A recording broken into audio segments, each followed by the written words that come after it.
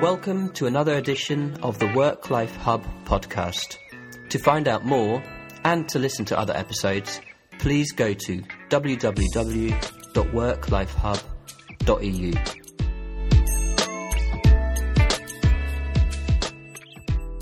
Welcome to another episode of the WorkLife HUB podcast. Here we are with Professor Lotte Bailyn, Professor of Management Emerita at the MIT Sloan School of Management, studying mainly the relationship between managerial practice and employees' lives, particularly gender and diversity. I have read your book, Breaking the Mold, Beyond Work-Family Balance, the one that you updated in 2006, and thank you very much, Professor Bailyn, for being with us. We met at the Work and Family Researchers Network in New York in June, and this was in a session on the construct, the work-life construct. And in your book, you referred to work-life integration. Would you mind telling us a little bit about these nuances and what is your line of thought? Certainly. I actually refer usually to work-personal life integration because I've never really liked the seeming dichotomy between work and life as if work were not part of life. In fact, it's often too much a part of life, which is one of the problems. So I know there are issues about work-family, and work-life, which now seems to be accepted, still logically doesn't make sense to me. The integration part is more that the typical notion of balance seems to me very wrong. Balance has the connotation of a balance scale, where if one side goes up, the other side goes down on the one hand, and on the other hand, it has the implication of it has to be exactly equal. And of course, we know that neither of those things need to be true. So integration really gives the idea that these are two domains which in fact are integrated in every life, though it's done in different ways, and which, if we could integrate them also in terms of organizational practice and societal expectations, I think we would have easier organizations for people to, if you will, integrate or harmonize, as some people say, both their work lives and their personal lives. It seems to me that in especially the corporate world, people still cannot really own up to being a parent or a carer at their workplace, and they have to shut down somehow these identities and try to solve all of the problems outside the working hours, where you especially say in your book that everyone has a personal life with its own legitimate claims. Why do you think managers are still wanting these performant workers without any outside obligations? Or why is it still such a taboo in the workplace? Well, and I think it's a big mistake, even for the effectiveness of the work, as I'll explain in a little while. But this separation of spheres, that there's a work sphere and there's a domestic sphere, and the work sphere tends to be male, and and the domestic sphere tends to be female, of course started in this with the Industrial Revolution when this separation came. And for a while, there was this gendered aspect to it. And it's now assumed to be necessary both to get the work done and to get the domestic work done. And it's creating problems for men and women, but also creating problems for the effectiveness of work. Because people, in fact, both men and women, learn skills in the domestic sphere, whether it's taking care of other people or working in the community. these are skills that actually are the kinds of skills that organizations now want. They don't get the benefit of allowing their employees to develop those skills by insisting that they be always accessible and that the more the work, the better worker they are. So it's a situation where some historical beginnings are interfering with the way the world is working now. And what kind of skills do you refer to specifically? Well, there are skills there. You develop leadership skills in community work, which organizations seem to want. You develop skills about teamwork, about delegating in the family, about cooperative work. All of these are skills that organizations say they want, but their practices seem more to reinforce skills of competition and hierarchy, and then they don't value at all the skills that people learn in their personal lives, which they, at the same time as they say they would like to have more of those kind of skills. In your work, you have seen so many companies and workplaces. Does one or two come to mind where you felt or you saw that they really got it right, that they were able to respect this and put it to good use for the benefit of the company? Well, it's complicated. We've had some good experiences with a few work units, but it's hard to sustain it. There's a very interesting example of an English company, I can't remember the name, where a manager had to come in to turn it around and did so by actually allowing employees much more control over the conditions of their work, their time. And in fact, though that was not, his motivation wasn't to allow the workers to have a better personal life. It did, in fact, his motivation was to get the business going, but it did, in fact, give the workers a better mixture of work life and personal life, which made them, of course, more motivated for the work.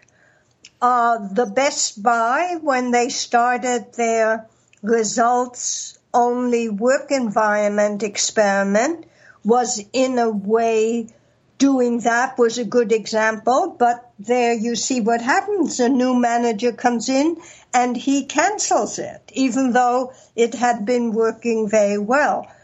So you see pockets of it, but you don't really, it's hard to see a fully sustained workplace. SAS, the statistical company, is supposed to be a company that legitimates people's personal lives. I haven't seen it personally, so I always want to be sure, but the way they talk about it and how they describe it, it sounds as if it might be a good example, but again, you know, I want to see it as it exactly works, not only the way they describe it.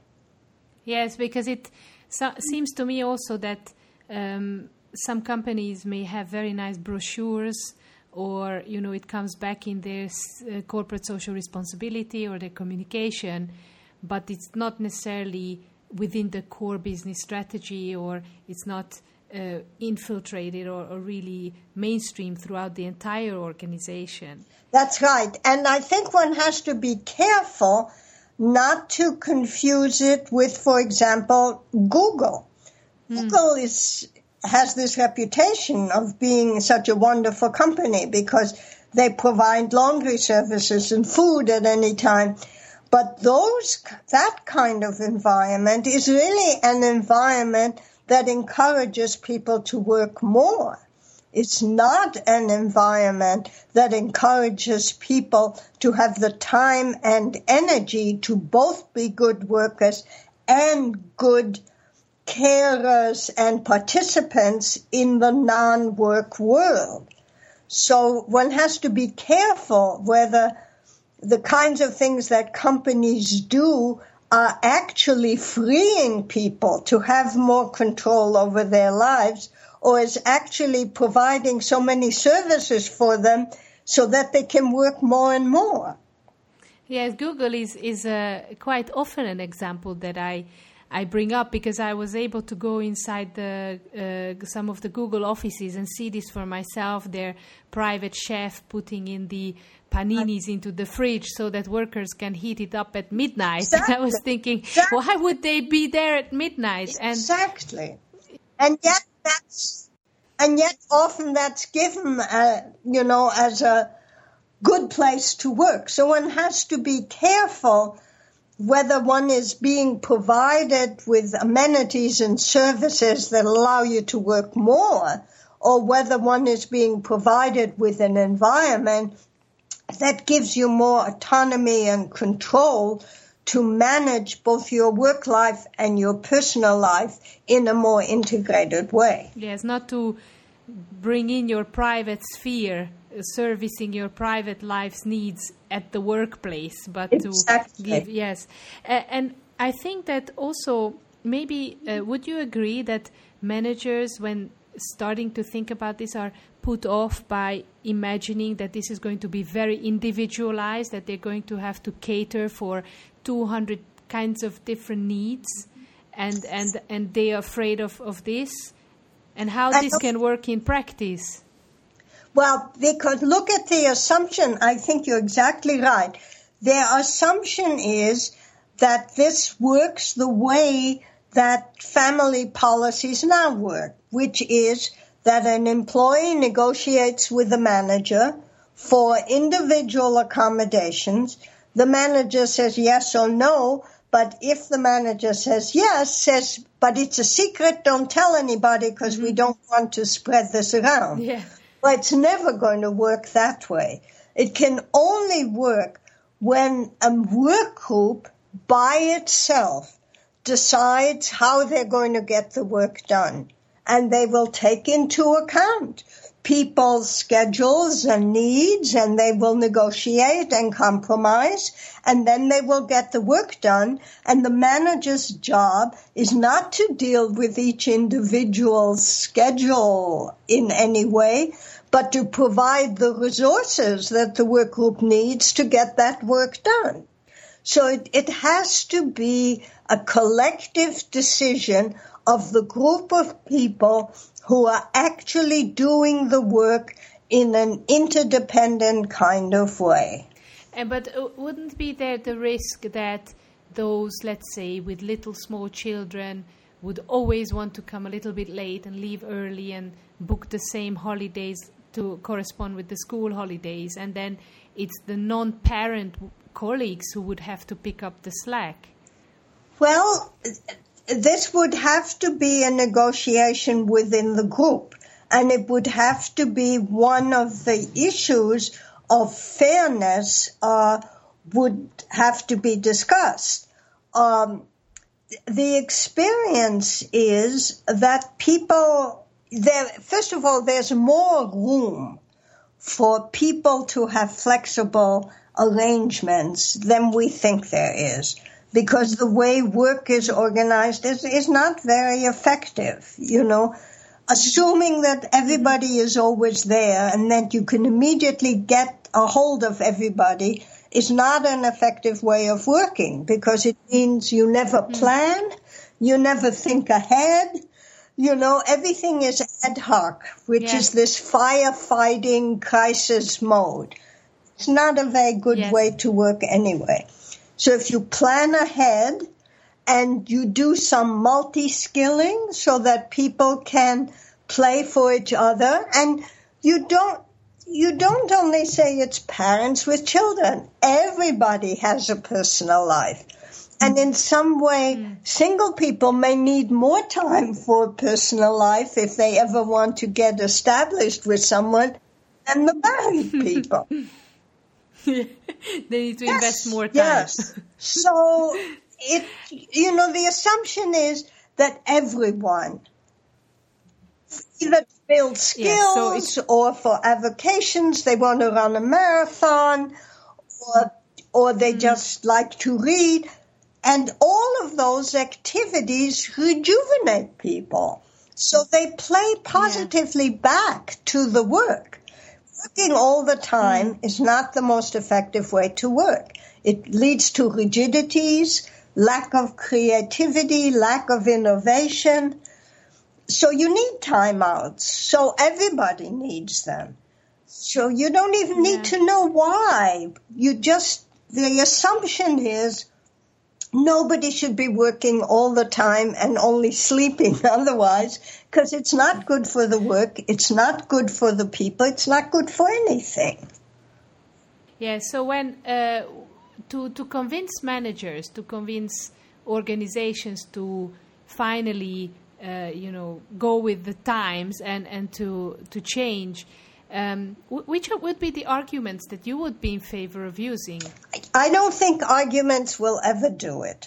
I think you have to convince them to experiment. And take a small, don't do the whole organization at a time. Take a small unit and see what happens. And I think you have to experience it. I don't think argument is going to do it. So they need to pilot. Yes. They need to be willing to give it a little bit of time. Exactly. And to see what will work for them. Exactly. And to work through the issues that come up. And those are the kinds of interventions and experiments we've done in organizations. And each time we could make changes that actually had this double advantage, what we call the dual agenda, that helped employees integrate their lives better and therefore made a more equitable situation for both men and women, and also increased the effectiveness of the work. But it has to be worked at, and somebody then has to take it over, because we've had a lot of successes, but not all of them were sustained. Sometimes when we disappeared, it all fell back again into the old patterns. So it's a process that has to be continuously activated and monitored.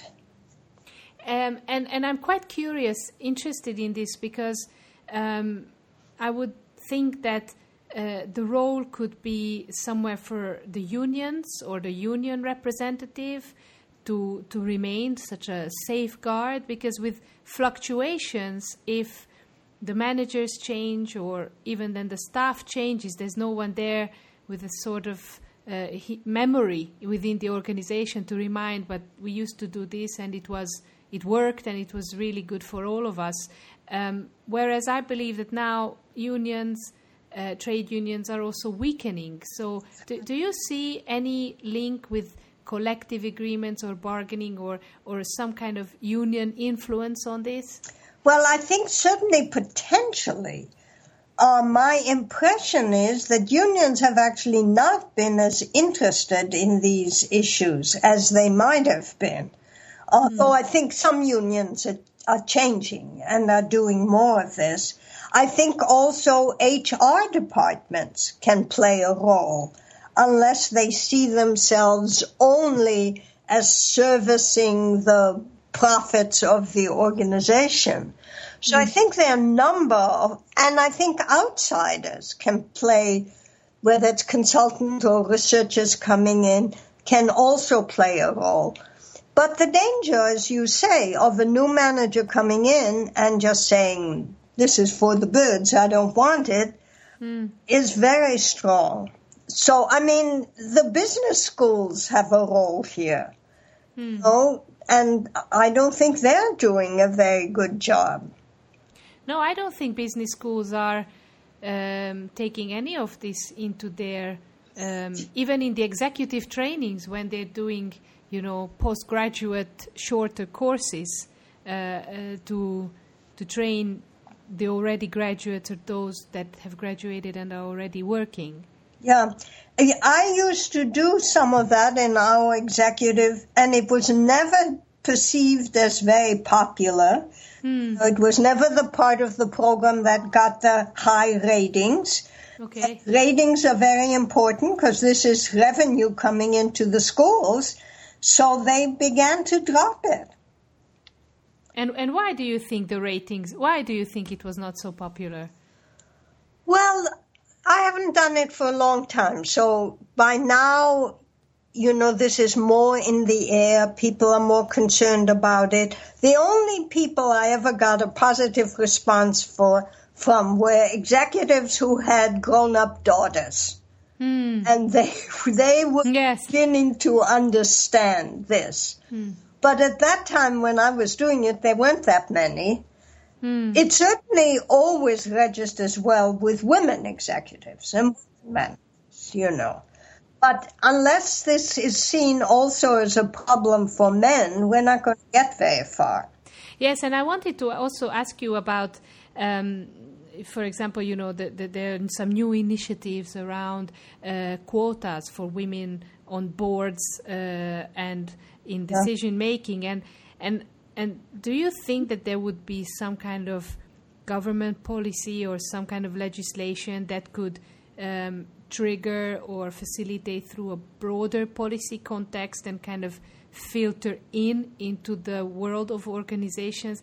I've read an article that you wrote about the paternity leave and the cult of motherhood after that famous baseball player took his 3 days off. Yes. So do you think that there's a role for government policy here or quotas or something from the outside? Less likely in this country than in where you are. Quotas would never work here. I think, we have no family policies, and that's absurd. We don't even have a paid maternity leave. So there surely is room for family policies. The quotas is interesting.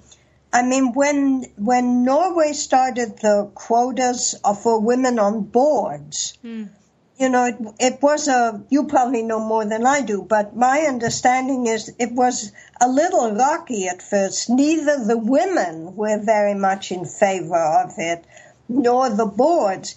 But as it began to work, even though it didn't apply to as many women as they would have liked, there was a lot of same women doing it. As it began to work, both the women and the boards realized that there really is talent there. And so it wasn't only you're doing a favor to women. Yes. There really was, the women began to see they had talents in this, and the boards began to appreciate the talent. So it's a quota is another way of saying we've got to experiment, we've got to try it, or we won't know. It's just that in this country, you cannot get away with a quota. Yes. But there was in Norway, there was a very interesting, they also had the quota for men to take paternity leave. And that really also triggered the culture change, right? If I'm right, it's really this culture change that we need. And I wanted to also ask you, what do you think about the impact of the financial crisis and the economic crisis, this 2008, 2009? I feel that now we seem to have found this excuse in the crisis of why we're not doing this. Before we had probably other excuses. But do you think that the crisis really would have an effect or really had an effect on why we're not progressing in this? Well, it's interesting because a crisis like this should in fact have made it more imperative to do this. Because what you could have done you could, instead of just laying people off, you could have shared the work more widely, giving people a little bit more time to themselves, indeed, and for people who had a choice between being laid off or being cut back a little, I think the choice would have been easy to be cut back. That would have provided more time for them to integrate the rest of their lives and might have provided some learning and so, which would be useful for them personally as well as for the companies they work with. But I don't think it happened that way, certainly not in this country. No. This country, there's partly because benefits, healthcare and all that is on employers in this country, still have this crazy system. And so 2 part-time people, just as an example, cost more than 1 full-time person. So they are less likely to think in those terms. I think it's still very foolish. It could have been an opportunity to really move this forward. But at least in this country, I don't think it was taken. And maybe just one final question. What also particularly interests us is spreading this movement to all of the working people. For now, it's really we're really only talking or addressing managers and particularly those who work in a field where there's a lot of IT and they can then work from home or on their mobiles. What do you think it will ever kind of trickle down to working class or people working in manufacturing or industry? There is, interestingly enough, a real push now, or at least it's in the newspapers, it's on the air, of service workers, fast food workers, and the issues around their unpredictable schedules. And I think there's a real opportunity there to reorganize the way all these kinds of, low-paid services are organized in such a way that people have more control over their schedules, which they absolutely need to survive, and that, in fact, will probably be better for the companies because they'll have more reliable staffing. So I think there's a real opportunity now, whether people will take it, but this unpredictable schedule for these low-paid jobs is untenable. Yes, it's very bad for their health. It's just terrible for their children, for anything. And so I think there's been enough. We had... Well, this was on the minimum wage, but we had fast food workers striking, going out, and they're clearly, this would be a place for what are they called? Unions, the trade unions. I wasn't even thinking of unions, but unions certainly could have a place here. But so could the analysts who do these optimizing analytics, who can figure out how to deal with schedules that both meets the flexible needs of the employer and gives the predictability to the employees. And that's probably is going to have to be, there's a team of employees that is in charge of sort of one thing, and they work out how they schedule it. In some way, imitate, this notion that it's got to be collective decision-making at the working level. And so I think there's a real possibility, and it certainly applies maybe even stronger to the low-wage workforce, which has so many fewer options. And just in closing, if you could give one piece of advice to a CEO, what would it be? Interesting. I think I would tell him to, and I say him because this. Yes. I would tell him to think about his own life and how it evolved and whether there are things he missed in his life. And by now, he probably has a very flexible life. He can do whatever he wants. And ask himself how he can create the same kind of opportunities for all his workers and to give them a chance to experiment with changes. And he may be surprised. It may help his company a lot. That's great. Well, thank you so much, Professor Bailyn, for taking the time. It has been very, very interesting, and I'm sure that all of your wisdom and experience is going to be very helpful for generations to come. Thank you very much. Well, thank you. I enjoyed talking to you. Thank you.